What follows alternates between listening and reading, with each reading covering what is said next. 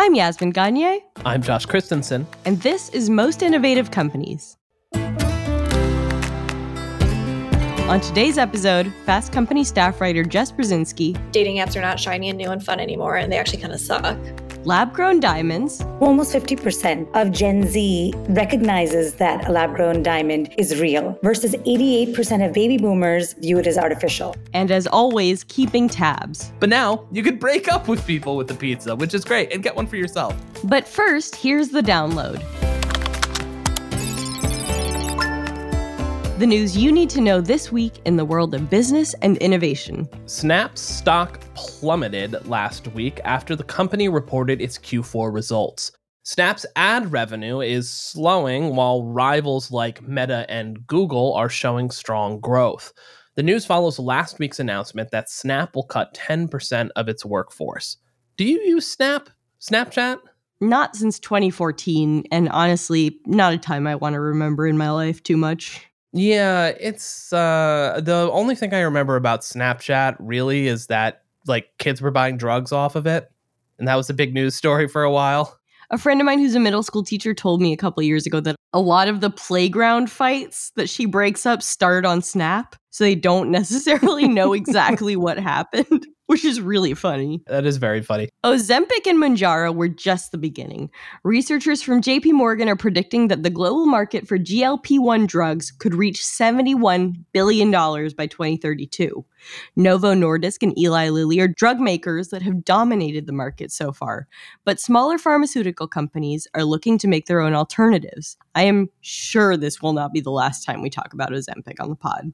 I wonder if this is going to drive down the price as well. More competition, Definitely. Lower prices. It has to. I mean, it was sitting up at about $1,000 a month for a while there, so it's got to come down now. So maybe you can stab yourself in the stomach for a reasonable price. There has been a lot of pessimism about electric vehicles, but recent analysis says that the market is set to grow. According to forecasts from Auto Pacific, Cox, and S&P Global Mobility, we could see anywhere from 20% to more than 30% growth this year, despite hurdles like lack of charging infrastructure and the news from this past January that Ford's sales of EVs dropped. And speaking of vehicles, Uber posted its first profitable year since going public in 2019. The company saw a profit of $1.89 billion and a revenue of over $37 billion. The last time Uber was profitable for a full year was 2018. I don't know why, but I stopped using Uber and exclusively used Lyft. I think there was something a few years ago where something was bad about Uber that caused some sort of protest. Yeah, I don't know. I don't remember it. Isn't it weird how social trends... I know what you mean. I think there was weren't they trying to repeal some kind of measure in California? But then Lyft must have been part of that too. I'm sure it was. It's the kind of, I don't know, cognitive dissonance of, selective outrage. Totally. Anyways, I like Lyft. Lyft is fine. And finally, Disney is investing $1.5 billion in Fortnite maker Epic Games. CEO Bob Iger announced the investment last Wednesday. The company plans to launch, as he put it, a games and entertainment universe. That's already what Disney is. I mean, what else do you describe the Country Bear Jamboree as, if not a universe of games and entertainment? Iger also says the move is because of the company's popularity with Gen Z, Gen Alpha, and millennials. And in fictional news, Bob Iger then punctuated the announcement by doing random Fortnite dances for 30 minutes to try to ingratiate themselves with the youths of America. And that's the news you need to know today. So, Josh, what's the worst date you've ever been on? I mean, everybody has awkward dates that they go on. So the first date I ever went on I think I was 14 years old. It was the summer of 2004. Damn, that's young. Yeah, I mean, it was innocent. We went to a movie. It was this girl named Katie. We went to Catwoman, starring Halle Berry. And great movie. Movies are terrible, especially first date, but it's like... Yeah, 'cause you can't talk. Exactly. And what else are you going to do as a child? So we met at the movie theater and we go in and like I'm sitting there the whole time and like making up my courage to do, you know, that move where you just do the up and over like arm around, which is one classic. Not comfortable in movie theater seats. That's true. But when I finally got up the courage to do that, I kind of misjudged the trajectory and I elbowed her in the head. Aww. Okay, it wasn't like a hard. How did Kate react? I mean, she didn't say anything. I'm pretty sure it was more of like a drag over the head than like a straight up like bow to the face. But in my mind, I like nailed her. But I just continued with the move and got that's really funny. The arm around. And then we just did not talk for the rest of the time. And then we left and that was it. And I was mortified. Yeah. And that was my first date ever. Well, I love that. That's so cute, actually. Do you have any bad date stories that are safe for air? Yeah, I would say the worst date I went on, I cannot talk about on air. One time when I was in college, I wrote for our college newspaper and I covered an event that the College Republicans hosted. Oh. And this guy from College Republicans asked me out and he was really good looking. He was on the rowing team. He was so hot. He was like kind of like famously attractive on campus. So I was pretty excited. He was a couple years older than me. And we went to Starbucks and he like kept talking about how much he loved corporations. He'd be like, yeah, I love Starbucks. Actually, my favorite coffee shop in Manhattan. I also love McDonald's. And I was just sitting there like, wow, that's so interesting. Did college Republicans not turn you off immediately? Well, this was like, I think the thing you have to remember is that, yeah, it's a turnoff for sure, but I was also like, this was pre-Trump, so I was kind of like... this was like a Mitt Romney. This was yeah. Like a Bain Capital Republican. Exactly. That was exactly the vibe. So it was like bad, but not necessarily like immediately racist. Yeah. You know? It was a lot of like small government fiscal conservative. Yeah. It was like, we're not going to talk about like the dog whistling. We're not going to talk about like how like racist and homophobic and how much we hate trans people as it is now. Exactly. So I would say it was a bad but mostly weird, but I think it illustrates the common thing that happens on any bad date, which is when you hear yourself talking and you're like, why am I so boring right now? You know what I mean? When you can hear yourself sound so obnoxious. That's what I think every time we record this podcast. Same. But there's a reason why we're talking about bad dates. There is a reason we're talking about bad dates. We're about to hit the end of peak dating season with Valentine's Day this week. And what better way to commemorate that than to chat about the state of the dating industry and dating apps? Here to tell us more is Fast Company staff writer Jess Bursztynsky. Welcome to the show, Jess. Hey, how are you? I'm good. How are you doing on this Valentine's Day, or Valentine's week, rather? You know, it's the time for self-love, self-care. That's a good answer. Yeah, right. Let's start by going over what is called this year's peak dating season. Why and how is this the peak dating season? Like, what does that mean? Right. So the busy season really started January 5th, which is known as Dating Sunday, the Super Bowl by of dating who? apps. Literally by who? Marketing. But there is data to back it up, which I'll get into. But if you really think about it, you know, like we're coming off the holidays. We were just doing Thanksgiving and, you know, for some of us, Christmas and all of those other times with family at home. And we were being asked, you know, are you in a relationship? Like, when are you getting married? Are you getting grandkids? Whatever. And then we're seeing also people on Instagram and social media, you know, getting engaged and getting married and all of that. So we come home and then New Year's hits and we think, wow, this is a fresh start, that this is the year that I will find love, and I will have children or whatever, get married. And for some reason that carries us into Valentine's Day. I feel like it's probably the same trajectory of, you know, the New Year's resolutions lasting for 6 weeks or so. Give us some numbers to attach to this. So we have some data from Tinder. During this season, there are 11.4 million more messages sent. And then people are updating more than 500 bios every minute. What? Oh, that's actually crazy. And it's somehow kind of dark. How many quotes from The Office are there? You can't. Exactly. Right. How many people are buying margaritas for the whole table or whatever? espresso martinis. People are switching, in their likes section. Like, I love to read. I love to travel. They're like, maybe I should put travel before read. You know what I mean? Because those are like the only two hobbies. Optimize. Yeah. I don't have data on this, but I think that I was surprised that it was this time and not like the traditional cuffing season, because that's, post summer, we're getting into the fall. People want to go apple picking with someone. Like, you're not traveling as much. Yeah. Wait, that is cuffing? Cuffing season is the autumn? I've never actually known this. I haven't been single for a long time, so I have very little insight into when these different seasons are. So this is like, I feel like David Attenborough right now. It's a sport, honestly. Like, you build up your roster and you make cuts up until Christmas. It's like the NFL team where you have cut day. I just want you bring them into your office. You're like, Keith, listen, you've put in a lot of effort, but you're not going into cuffing season. I'm sorry.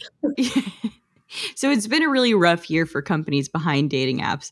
I know Match Group basically owns all of them, but tell us, first of all, why it's been such a rough year, and also quantify that for us. Right. So, I mean, it's a really strange time because we were in the prime spot for change when it came to dating apps because of COVID. Like, daters were indoors and online, and there really wasn't a way to go out to a bar and meet people. Like, even if you were doing the outside bars, you weren't allowed to interact with other tables, at least in New York. Yeah, a friend of mine kept taking girls out to get ice cream, like in the park, but it was like the dead of winter, freezing and eating some soft serve. Right. It's really all you could do. And it would take like 5 calls to feel safe enough to get to that point even. And you would like wear a mask almost the whole time, like lower it for your ice cream. It was weird. Yeah.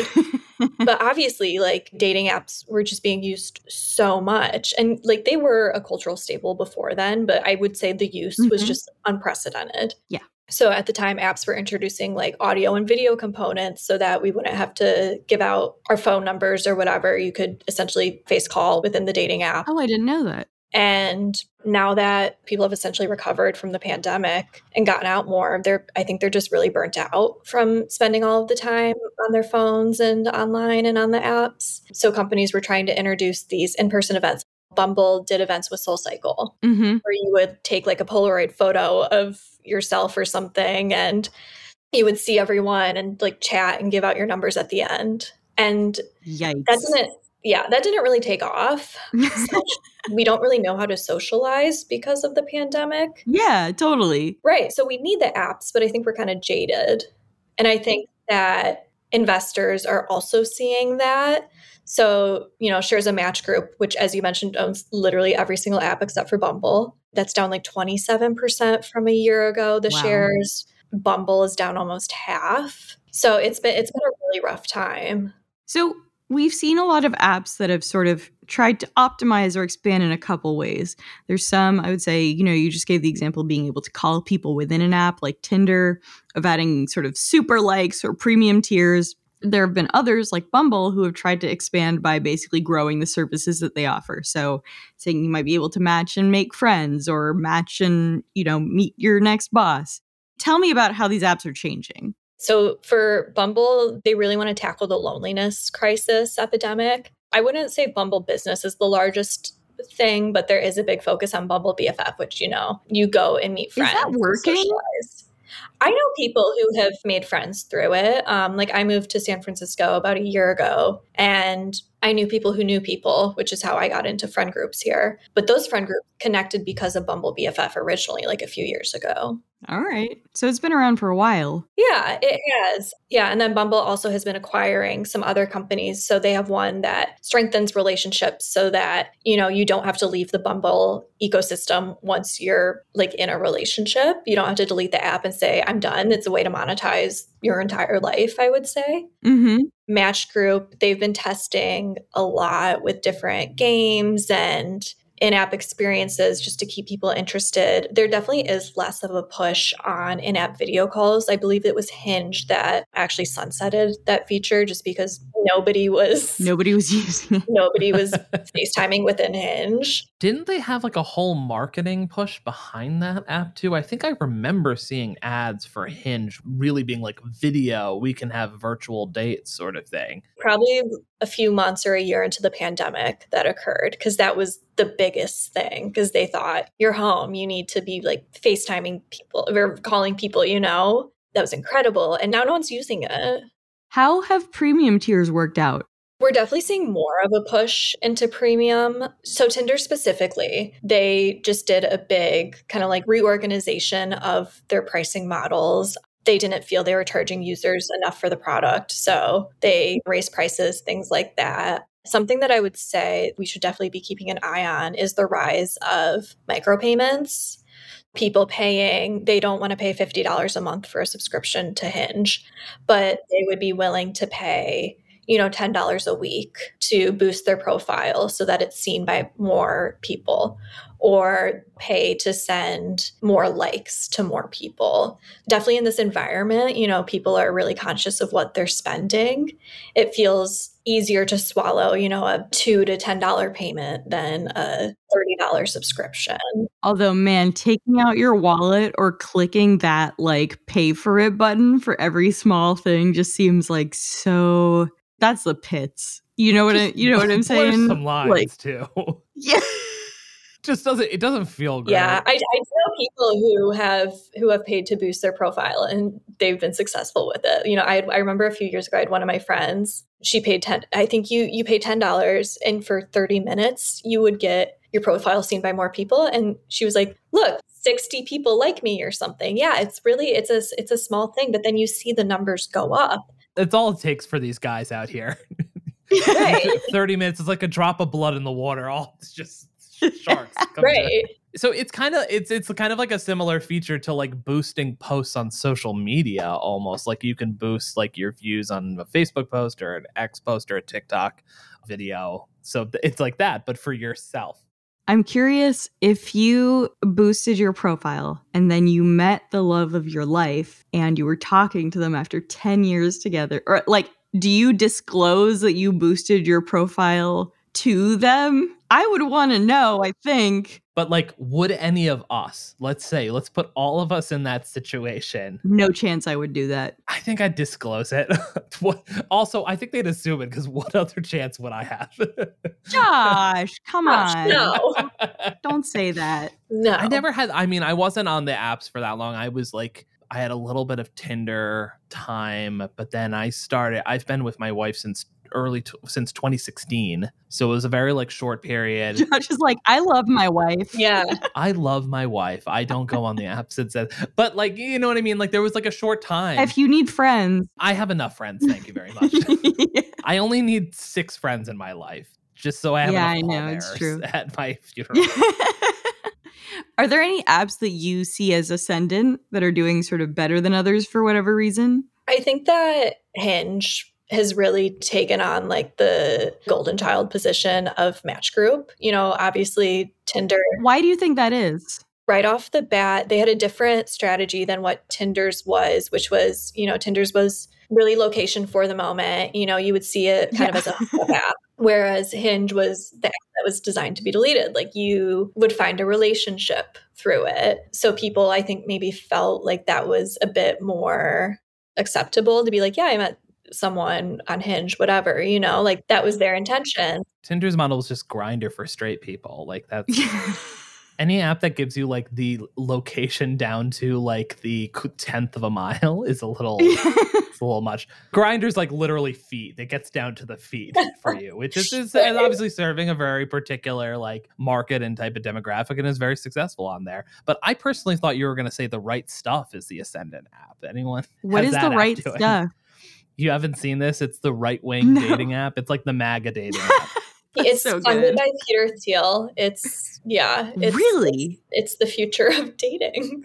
But the problem is they can't get enough women to sign up for it. Women don't have to pay to use it. They just have men who have to, like, men have to funny. pay. And women are always It's like a shitty club. Yeah, it is. I was reading about Tinder's expansion into India, and apparently that's an issue that they have in the country where like women are just not joining the app. So the population is so skewed. It's just like tons of dudes and like 3 women. That's San Francisco Hinge right there. And still you're single, Jess. No, I'm just I mean, listen, there's only so many Patagonia vests that you can look at in a day. You're like, oh, software engineer. That's so interesting. Yeah, flip-flops. You're obsessed with longevity, like Joe Rogan? Okay. Oh, yikes. I think the worst app I've seen out there is I have a couple friends on Raya, which is like it's like the elite. It's like everybody's it's like an influencer. Supposed to be for like celebrities and like security, but it mostly ends up just being like hedge fund bros. Right. Either that or it's like guys from Europe who are like, I'm a creative strategist, and it's like so unclear what they do. You know? That's not a real thing. Right. I feel like the appeal of Raya has gone so far down because now they're just letting like non-celebrities in. And it's expensive. Like you have to, it's not a freemium model. Like you have to pay to be on it. You have to pay to be on it? Oh, yeah. Wow. Yeah, every month you have to pay. I forget how much it is, but it's like, I was talking about this with someone at Fast Company video team the other day. I was like, it's really expensive. It's like ridiculous. Really? Maybe $40? I forget how much it is. I can't remember. Yeah. Right. Because they also don't do marketing. They don't do press. They're elusive and cool. So we just don't know much about them. And they kick people off the app if they, like screenshot and share pictures of other users. Really? Shit. My friend who's on it is a Peloton yoga instructor. And she was like, it's actually probably the safest place for me because like as a Peloton yoga instructor on like Tinder or whatever, people recognize you and then send you the most disgusting messages ever. Oh my God. I was like, yeah, it's so dark actually. I think that's just being a straight woman on the app. Right. Yeah. It's true. I don't think you need to be a Peloton yoga instructor. Yeah, it's true. I want to ask a little bit about some of the sort of newer dating apps or solutions that people are finding to solve for dating app fatigue, which it sounds like everyone basically has. What are those? We always have seen a lot of these smaller startup dating apps pop up. There's Soon in San Francisco. Thursdays is in a few cities. I believe that started in London.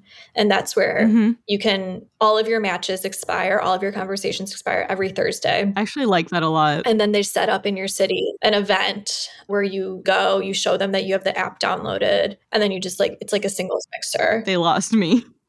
Mixers sound terrible. Yeah.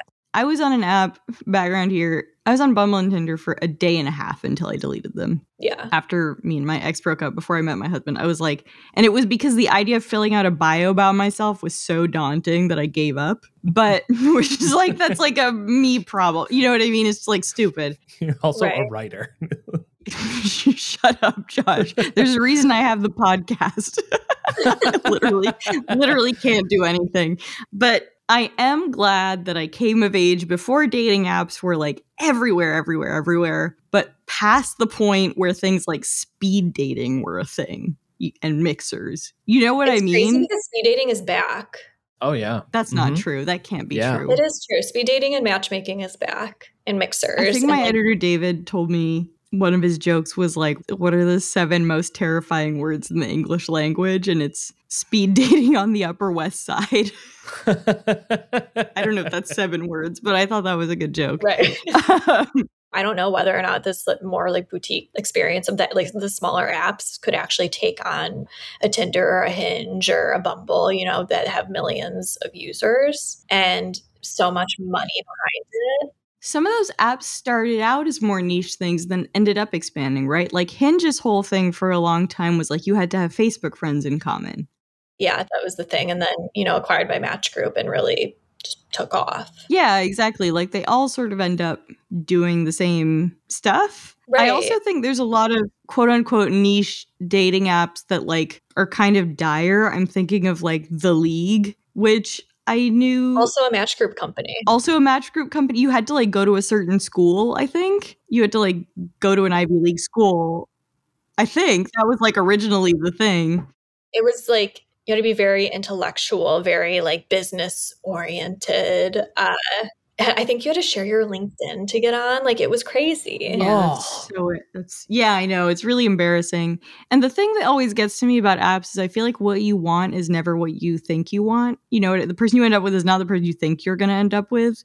I feel like if I was on an app, I'd make a bunch of like bad choices. And especially because it's so gamified. Like, you are getting person to person. You're just like, yes or no, judging. I will say that apps are trying to make profiles really more, I don't know, like experiential, like holistic. So they're trying to add a lot of video things, voice prompts, better questions. That's also going back to like an old thing. Speaking of like speed dating coming back, dating. Well, obviously you had like dating classifieds way back in the day, or obviously then when the internet started, you had like Craigslist stuff and misconnections. But like you would have like dating videos where you'd literally make like a VHS tape of yourself and it would get mailed around to different people. Like it's just the same stuff repackaged with new technology. Well, but let's talk about some of that new technology. How is AI working with these dating apps?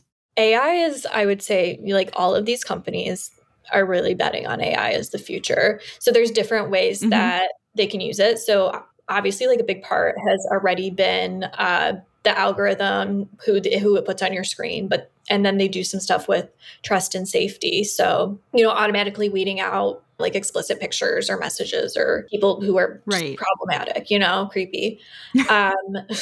Now they can, you know, do even more with it. They can really personalize who you're seeing and who they think you'll be matching with, so that you're not getting so many people that you really won't be into and you become so jaded that you don't want to use the apps anymore. Yeah, but what if somebody's on there and they're like, no one would want to match with them? What do you do with that? I feel like there's someone for everyone. There's someone, yeah, right. Like millions of people are on these apps, you know, like all deserve some love. On the consumer side, people will be using AI for selecting the best pictures for your profile or rearranging them in the best, like most scientific way, because they have the data on what works, what people will click on. So if you know, like, as you said, you didn't want to come up with a bio or a profile, like an AI bio, that sucks. So, right. Ugh, but that makes me really sad, actually. It could do it, and it could probably like get you good numbers. You gotta get those numbers up. Do you really think, I mean, as a unfortunately very straight woman, do you really think any man spends time reading bios? I don't believe that. There's no chance my now husband, I didn't meet him on an app, but like, there's no chance he would read bios. I know that for a fact. Granted, your husband did famously drunkenly buy a cat in a parking lot off Craigslist. So I don't know if reading comprehension is going to be I'm sorry, Lou. I've never actually. If you're going on a date with someone, like, I feel like they'll read the bios to prepare, be like, oh, you like hiking, whatever. I don't know. But yeah, I think it depends on what the intent is there. That makes sense. You know, I once asked my husband, I was like, what was your Tinder profile like? And he was like, no bio, but I had the Colombian and American flag. And there was a photo of me wearing a cowboy hat. And I was like, you're nothing like that. Like, you were like basically catfishing women. Also, that's insane. Oh, God. Yeah. Anyway, so Tinder and Bumble both have new CEOs. Tell us what that could mean for those companies. You know, investors, I think, were signaling for a long time that we were going to be in a new era. We needed a shakeup. You know, stocks were going down. So Whitney Wolfe Herd, who had founded Bumble and also, you know, was part of creating Tinder. She left as CEO. She is now the executive chair. And they brought on Lydia Jones, who was the CEO of Slack. And she is huge on artificial intelligence, next generation technology, things like that, for creating better profiles, better experiences for users. And then also really big on using that technology for safety, which, you know, Bumble's whole mission is like championing women's safety, privacy, security, things like that, so that you're not getting explicit messages or things that you really just didn't consent to getting. And then Tinder also brought in a new CEO in January. And she was COO, Chief Operating Officer, for, I believe, a year and a half before she came in as the leader. And it's been part of this just huge turnaround for the brand.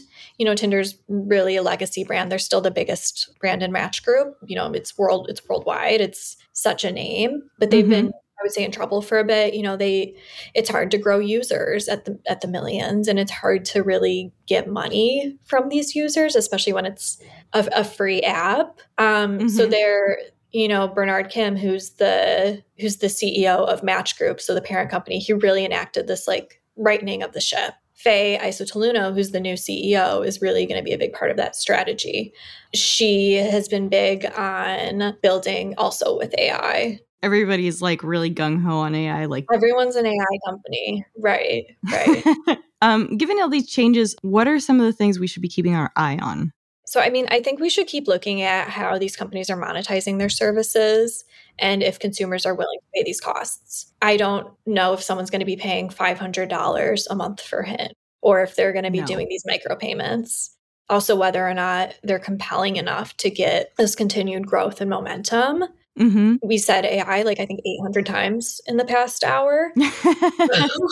So I'm excited to see what happens with that, what's implemented, what does and doesn't work, because obviously some things will fail. I'm curious whether or not these smaller dating apps are going to take off, and whether or not they'll be able to compete against the larger players. And if we just all leave dating apps at some point, I don't know. This is not a new phenomenon that people are burnt out. I remember that in 2016, there was an article in The Atlantic that was like, dating apps are not shiny and new and fun anymore, and they actually kind of suck. So it's been 8 years. But the alternative is trying to meet people in person, which is a crapshoot, right? Right. Very, very hard to make conversation with a rando. I really believe this. I think that dating in general is just really hard. And, with the apps, you're just getting more and more people put in front of you. So you just have more and more numbers, and obviously more and more people that you're going to have bad experience, not bad, but maybe not perfect experiences with. It's just a numbers thing. You're now seeing hundreds of people, whereas if you were meeting someone at the bar, you would talk to maybe 3 people every week.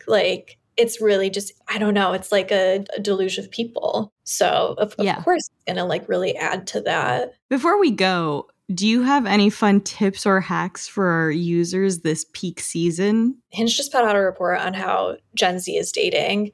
And one of the biggest takeaways was that Gen Z, which is these apps are also really targeting their Gen Z users. Millennials, I'm so sorry, but you're out. Sad. Of course. But the Gen Z users, they're so afraid of rejection and being perceived as cringe, which I fully get. Grow up. Well, they gave a lot of advice on focus on whether or not you actually like this person, or if you're just sad that they don't like you, and is it actually a good match? So a lot of I think internal work there. So I thought that was a good report. If you're a Hinge user and you're just I want to walk into the sea, I am not getting any matches. Nobody's being shown to me that I like. If I'm sending out hundreds of likes and no one likes me back, you can do this thing called a fresh start. And so you go to delete the app. My friend found this because she went to go delete the app, and she was I'm not satisfied with my experience. And it said, hey, do you want a fresh start? And, you essentially burn everything to the ground except for your profile and then the people you're currently matched with. So if you're you had been chatting with a person and you're I don't know if it's going to go anywhere with them, but I don't want to delete them entirely. You can still keep them. So you fresh start the algorithm, it entirely starts over. And then people say, that gives them better matches and more matches, which I personally think is just because Hinge wants you to have a good experience after you said, I'm going to delete the app. It wants to keep you happy. But that's something that, if you're a Hinge user, that could be good. But I also think, we got to diversify.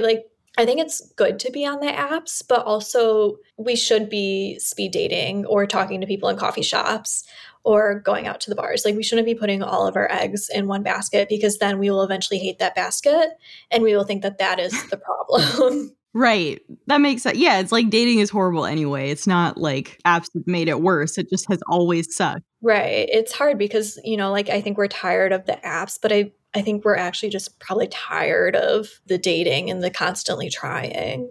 I am curious, have you seen any migration to apps like Field? You know what I mean? Like how do sort of these like alternative relationship apps factor into all this? I feel like I know a good amount of people who are on Field. What is Field? Just bro, you are old and you don't read my articles. I am 3 years older than you. Yes, that's it. Honestly, that's old enough to not know what is Field. Okay, so what is Field? Explain to Grandpa. It's more of an alternative relationship app. So whether you're into like polyamory or like ethically non-monogamous relationships and you're seeking, It was a threesome app and now it's just like alternative stuff. Right. All right. Okay. Like very like kink friendly, I think, But I think we're gonna see the traditional apps really lean into these like alternative relationships because Gen Z is one of the most fluid generations, and they're vocal about that. Hinge and Tinder and Bumble and everyone want to keep these Gen Z users, and so we're gonna start seeing more of a less like traditional offering, or at least an ability to change settings and really explore. Yeah, that makes a lot of sense. We're going to take a quick break now, followed by my conversation with Angara co-founders Aditi and Ankur Daga and Brilliant Earth CEO Beth Gerstein.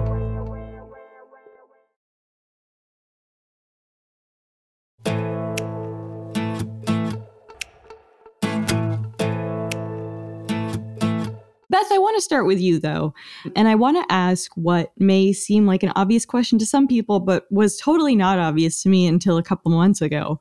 What is the difference between a natural diamond and a lab-grown diamond? Sure, I'm happy to explain that. Natural diamonds are diamonds that come from the earth. They are formed in the earth's crust billions of years ago. They are mined, cut, and polished. Lab diamonds are actually created in a lab-controlled environment. They're optically, chemically, physically identical to natural diamonds, but the grow process is different. Right. And how they were born is different. So like if you showed me a diamond today to the naked eye, and to most machines, they're basically the same, right? That's correct. Even trained gemologists cannot differentiate a lab and a natural diamond. Ankur and Aditi, I want to sort of ask you about this. Over the past 2 to 3 years, we've seen an explosion in lab-grown diamond sales. And I think it started with a 2018 FTC ruling, right? Tell me about that. Yeah, so the FTC ruling essentially said a lab-grown diamond is a diamond because it is chemically, physically, optically the same. And all of a sudden, that lent so much credibility to lab-grown. Prior to that, how were they allowed to be marketed? What does this FTC ruling mean? So prior to that, they were really looked at as synthetics, which is, a fake equivalent, almost right. Like a CZ or even moissanite. And all of a sudden, after the ruling, they became at the same level as natural. Does that mean that companies can now call them diamonds? Is that fair to say? As long as they use created or lab in front of them. Yes, they have to? Yes, correct. This is all about transparency to the customer, making sure that you're really clear about, is it lab created? Is it natural? I think the difference is like, is it a quote unquote fake diamond? No, it's not. It's a real diamond that was created in a lab. This episode is actually coming up. It'll come out close to Valentine's Day. And I'm curious, obviously, I'm guessing some listeners may be planning on proposing to someone. Diamonds are top of mind. I want to get your takes. Do you think it's cool to propose to someone and not let them know the diamond is lab grown? Just be like, here's a diamond ring? Or is that a faux pas? So I think transparency, as Beth was just talking about, is critical. And, honestly, she's going to find out anyways. You might as well be upfront. So, yeah. Why do you think she's going to find out anyways? I think, if you're giving a 3-carat stone and people are reading about lab grown in newspapers, they can test it. And you don't want your relationship to go under scrutiny at that point, certainly. Yeah, you definitely want to start your relationship with trust and confidence. And, I will say many women out there are excited to receive lab diamonds. Totally. And by the way, women are driving the engagement process much of the time in these days. So it's great for both, I would say. Yeah, I want to be clear. This was not me saying that like buying lab grown is bad. It's just like whether it's something you have to disclose just like businesses do. It happens all the time. A lot of Really? people do not disclose, yeah. And then people find out a little bit later. And we've had the situation where we saw in, I think, Madison Square Garden, there was somebody with a diamond tester walking around and tested somebody's ring. And she found out at that time that it was a lab grown, and she walked out. So she walked out? She walked out of the stadium, yeah. Girl. So, yeah. To my husband, I would be fine if you wanted to buy me some lab-grown stones. I'm here for it. But I am curious whether the availability of lab-grown stones has changed consumer behavior. And by that, I mean, lab-grown stones are generally a lot cheaper. Beth, I'll start with you. Can you tell me sort of why they've gotten cheaper and what that sort of price trajectory looked like over the past couple of years? We were one of the first to sell lab-created diamonds. We started selling them in 2012. And at that point, even getting a 1 carat was somewhat unusual. So the inventory was much more constrained. Recently, we've had more producers out there. So as you see more volume, the price has come down a bit. I will say that at this point in time, customers are very aware of the category. And I think awareness has really grown, whereas, in 2018, awareness was lower than where we are today. What we see is that you have consumers that are drawn towards lab, you have other consumers that are drawn towards natural. And so our approach has always been to offer a broad choice and let the consumer decide. But I would say at this point, we have a really nice inventory. You're able to buy a really a much bigger diamond with the same budget, and customers do shop with a budget in this category. So it's really about what appeals to the customer. And we do see a lot of customers that really love lab created the same way we also see natural. But I think the consumption for lab grown has really taken off because of the price differential. So, to your question, back in 2018, 2% of center stones were lab grown, and there were roughly 10 to 20% discount to natural. So that wasn't a high discount, right? Yeah, absolutely. And now we're looking at 75 to 90% less than the natural mined equivalent. So you can get a 2 carat diamond engagement ring lab grown for $2,500. You can get the same thing for $25,000 if it's natural. That really moves the needle. And also, I think acceptance also has increased. I think 40% of, or almost 50% of Gen Z recognizes that a lab-grown diamond is real, versus 88% of baby boomers view it as artificial. That's actually such a stark difference. And before we get to sort of the change in marketing or the change in way we talk about it between generations, just to be clear, why has the supply grown so much? Are more corporations buying sort of machines to make lab-grown diamonds? Tell me about that ecosystem. Well, I think as suppliers saw demand increasing, they bought the machines and started producing it more. So some of it was just chasing the demand and just seeing the adoption that you do have this Gen Z millennial audience that's really receptive in a way that previous generations weren't. And I think a lot of suppliers wanted to capitalize on that interest. And Ankur and Aditi, how has this affected the price of natural diamonds? So from, let's say, April 2022 to now, we've seen natural diamonds drop anywhere from 35 to 40% in value, which obviously is tremendous. But historically, April 2022 was the peak, though. Correct. In fairness. Correct. So I'm not sure that's the best comparison point.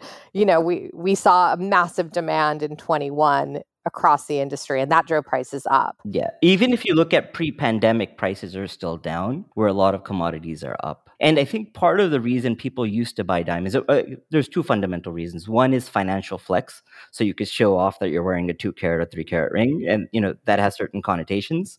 I think that has largely gone away because you could buy the same thing as lab grown for $2,500 now. And then the second reason was really as an inflation hedge or as an investment. So it'd be like buying bars of gold, if that, you know what I mean? Yeah. Precisely. And, gold is a good analogy. Gold has been an inflation hedge, and that has largely worked out. For the last year and a half, that has not worked out on the diamond side. So a lot of consumers, primarily social media, press, are seeing that it is no longer a great investment, and thus they're migrating to either lab or to color. Mm-hmm. I'm going to just say, I actually don't believe U.S. consumers buy diamonds for an investment. And frankly, if you bought a natural diamond, resale values are definitely different than what you pay face value at.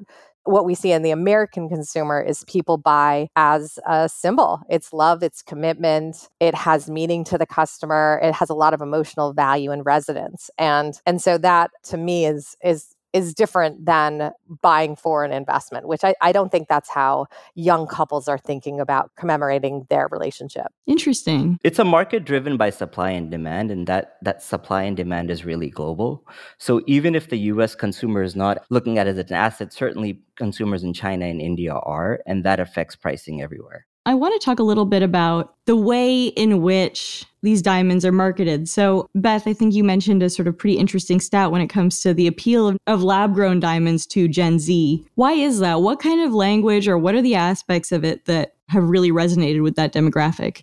Well, the way we talk about it, lab diamonds are affordable, they're beautiful, and they're mining free, because you don't have to worry about some of the social issues surrounding the diamond mining industry. I think a lot of customers get peace of mind in that way. We're able to offer 100% renewable in terms of lab created. So it's using 100% renewable energy across the grow process as well as cut and polish. That type of sustainability, I think, is really attractive to a Gen Z audience where that matters to them. That makes a lot of sense. I want to ask you, Ankur and Aditi, about how this has affected sort of the jewelry industry. When you think about natural grown diamonds, there are a few big suppliers. There's De Beers and there's a bunch of smaller jewelry businesses. But, how has this affected like the Tiffany's or the Cartiers or the Bulgaris of the world? So I think the branded jewelers, let's say Cartier, Tiffany, Bulgari, are doing better than ever. Revenue is way up. LVMH sales reports where I think jewelry as a category was up 28% in 2023.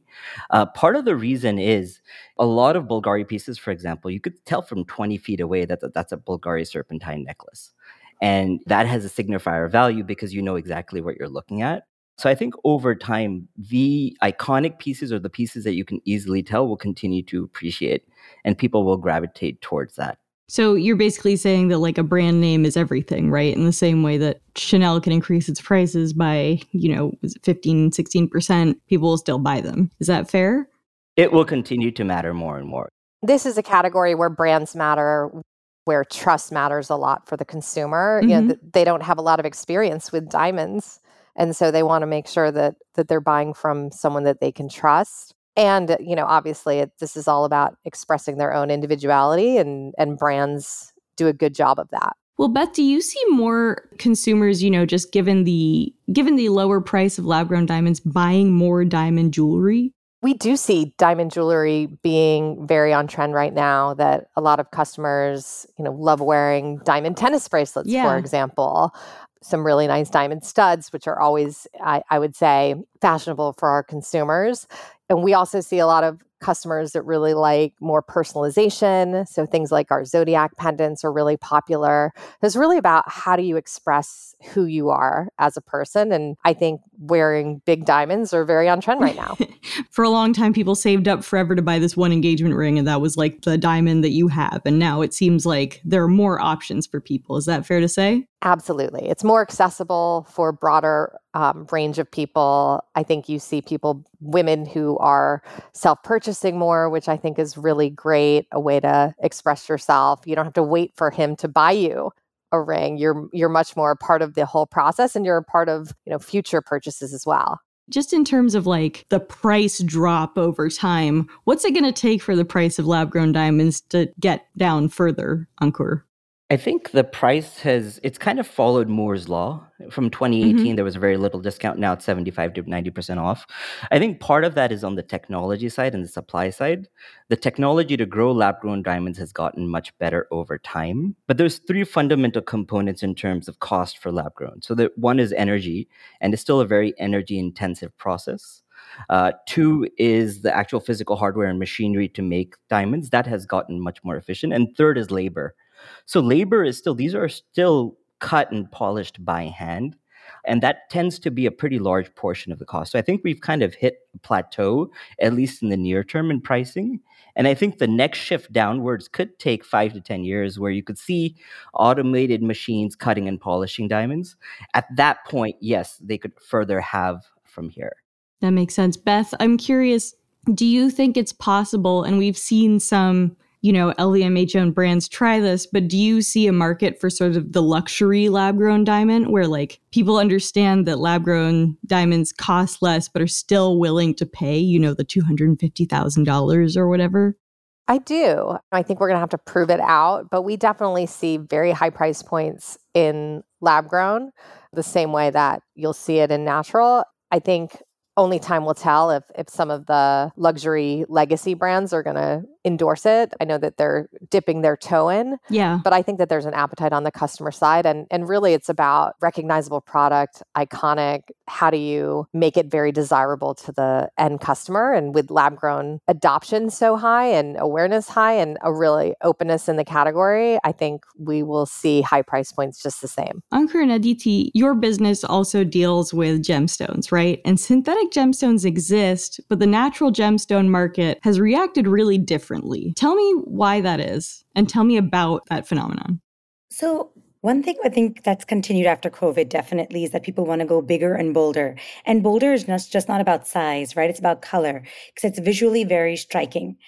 So we've seen that, almost 25% of our customers, or even in a nationwide survey that we conducted, would replace their diamond with a colored gemstone if they have the opportunity to.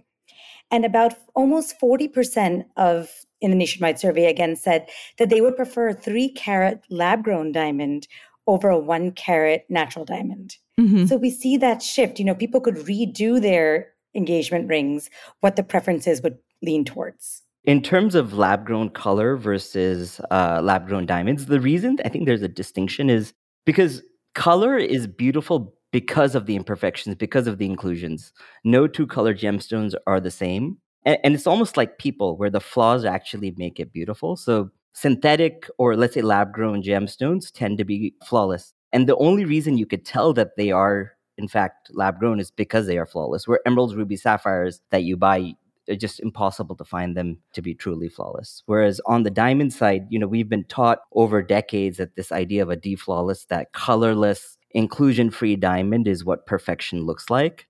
And whether that's lab or natural, it really doesn't matter in terms of its visual look. That's not the case in color. And as people embrace their own imperfections, I think there's been a mentality shift. People are embracing their own imperfections, so they're okay having an emerald with a slight flaw in it as well. Yeah, I also think, it's just a different thing, right? I think people see it as like maybe a little bit more. There are stats about the fact that people picking other gemstones for their engagement rings is on the rise. People just see it as like a little more unique, I think is fair to say. What are the biggest trends you're seeing when it comes to jewelry purchasing around this time? Or like, when you think about romance and jewelry purchasing, I suppose, like what are the biggest market trends you see? I would say we are seeing, I mentioned diamond tennis necklaces. Those are really popular. We see tennis bracelets very popular. Pearls are popular. Bezel are popular. We see heart-shaped diamonds actually quite popular. We love selling those for Valentine's Day. It's a really nice gift. We just launched this tube collection, which is really cute. And it's really like about a little bit bigger and bolder diamond jewelry, I would say, is getting to be more popular. So people want to adopt, as the TikTokers call it, mob wife aesthetic. Absolutely. Absolutely. What about you all over at Angara? I think anything personal, anything customizable, nameplates have done really well. Like Beth said, heart-shaped stones, heart-shaped rubies, and even garnets, in those red shades, pink tones. Simple bezel sets that are modern, simple, can be layerable. All those things are beautiful, just not for Valentine's Day, but overall. But we definitely see those red shades definitely being more popular now. And birthstone is always popular. You can never go wrong to buy her birthstone, I think, for Valentine's Day. I don't know, man. I feel like I have a crappy birthstone. I'm always what do you have? I'm like aquamarine. Are you serious? Like, give me a ruby. I like aquamarine. Yeah, but like, give me a ruby. Like, give me like a... Can't go wrong with diamond. How about that? You can't go wrong with diamond. Does anybody on this call have an engagement ring that they wear? I'm a color girl, so I have a lot of green. You have a lot of green? I never take this off. 22 years, I haven't taken this emerald pendant off. If you could go back, would you change it given how popular lab-grown stones are?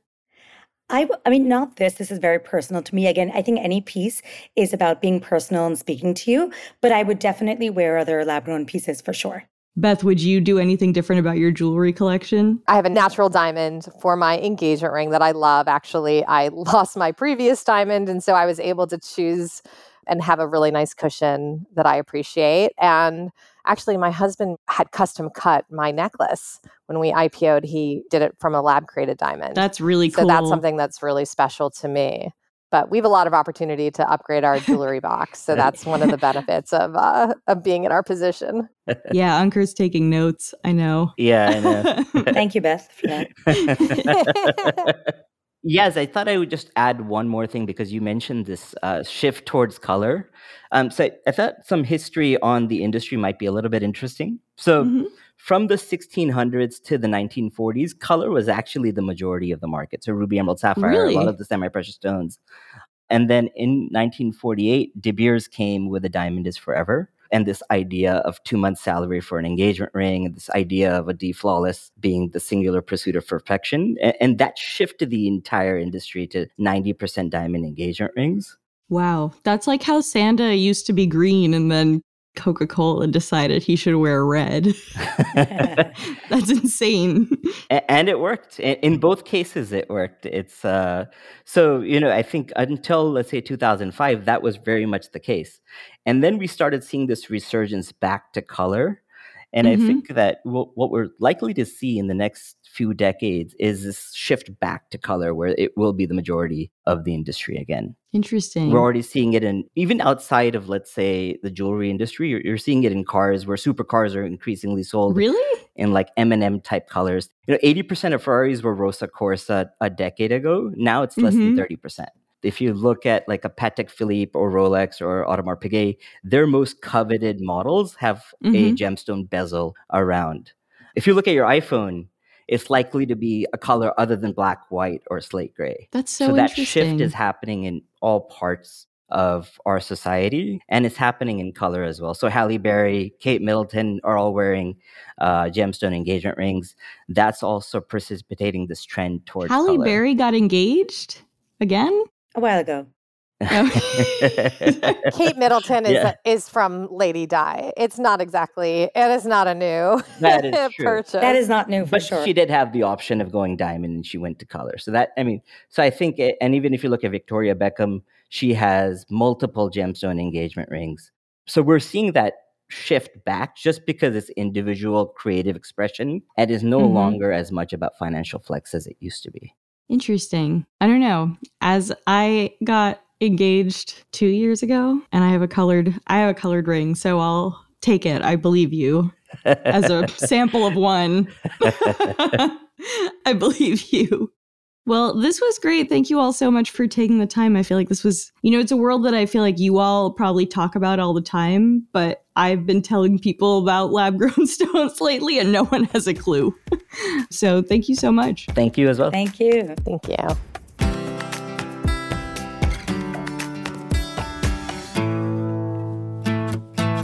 Okay, we are back with Jess, and it's time to wrap up the show with Keeping Tabs.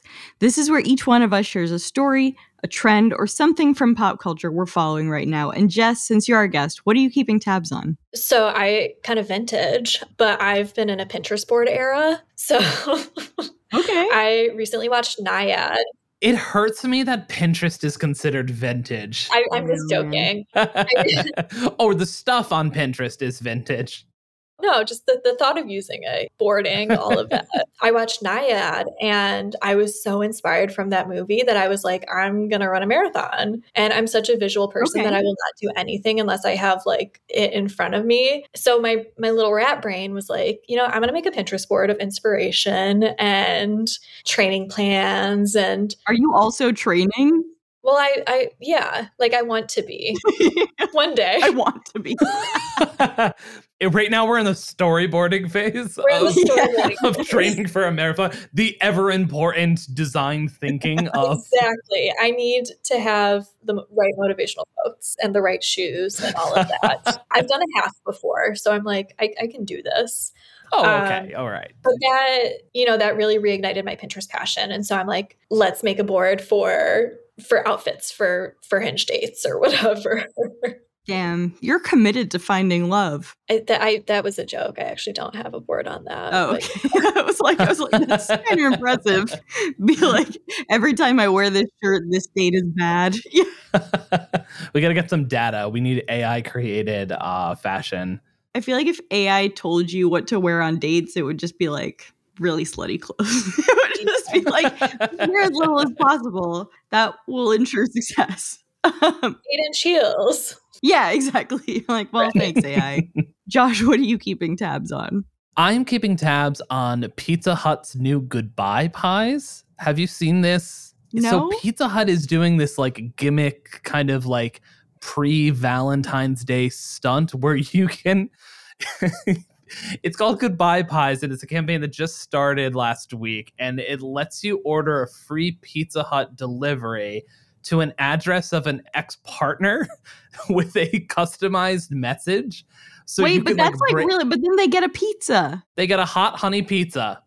Yeah, I mean, I'm sure you can order one for yourself. Yeah, it's a good pizza. The hot honey pizza is a good pizza, but I think the novelty, I don't know if this is necessarily going to work, but breaking up with people via pizza I'm keeping tabs on that. I think if somebody dumped me with a pizza, I'd honestly be like, thank you, King. Like, I'm going to eat this pizza now. Yeah.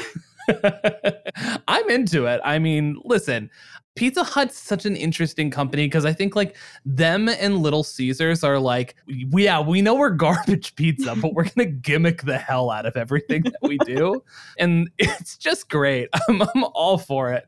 Is Little Caesar still $5 for a pizza? They have I forget what it is now, but they have like, I think it's still $5 hot and ready pizza. So you can go in and get it, which like I've definitely done many times in my life and eaten an entire pizza. Pizza's the one food where like I rarely crave pizza, but when I do, I want it now. Yeah. Yeah. And I can just like house an entire large pizza by myself. It needs to be hot and ready. Awful.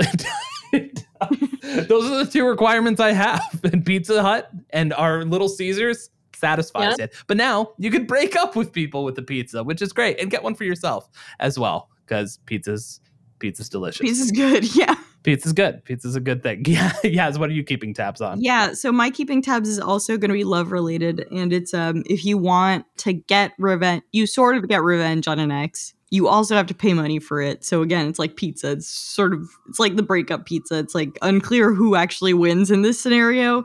But you can pay $10 to name one of the cockroaches of the Bronx Zoo after anyone. That's hell yeah. Love so that. You could name one or several your ex's name. They may never know if you do it, unless you tell them. And that's you'll know. You'll know. And look, if you have an ex with a really common name like John, like probably not worth it. If you have an ex with a highly specific name, probably worth it. Can you include last names? That would be so good, honestly. That would be so bad if you were working at the Bronx Zoo and like a first and last name came in. Like I would be looking them up on Instagram immediately. 100%. And that's it for Most Innovative Companies. Jess, thank you for joining us. Thank you.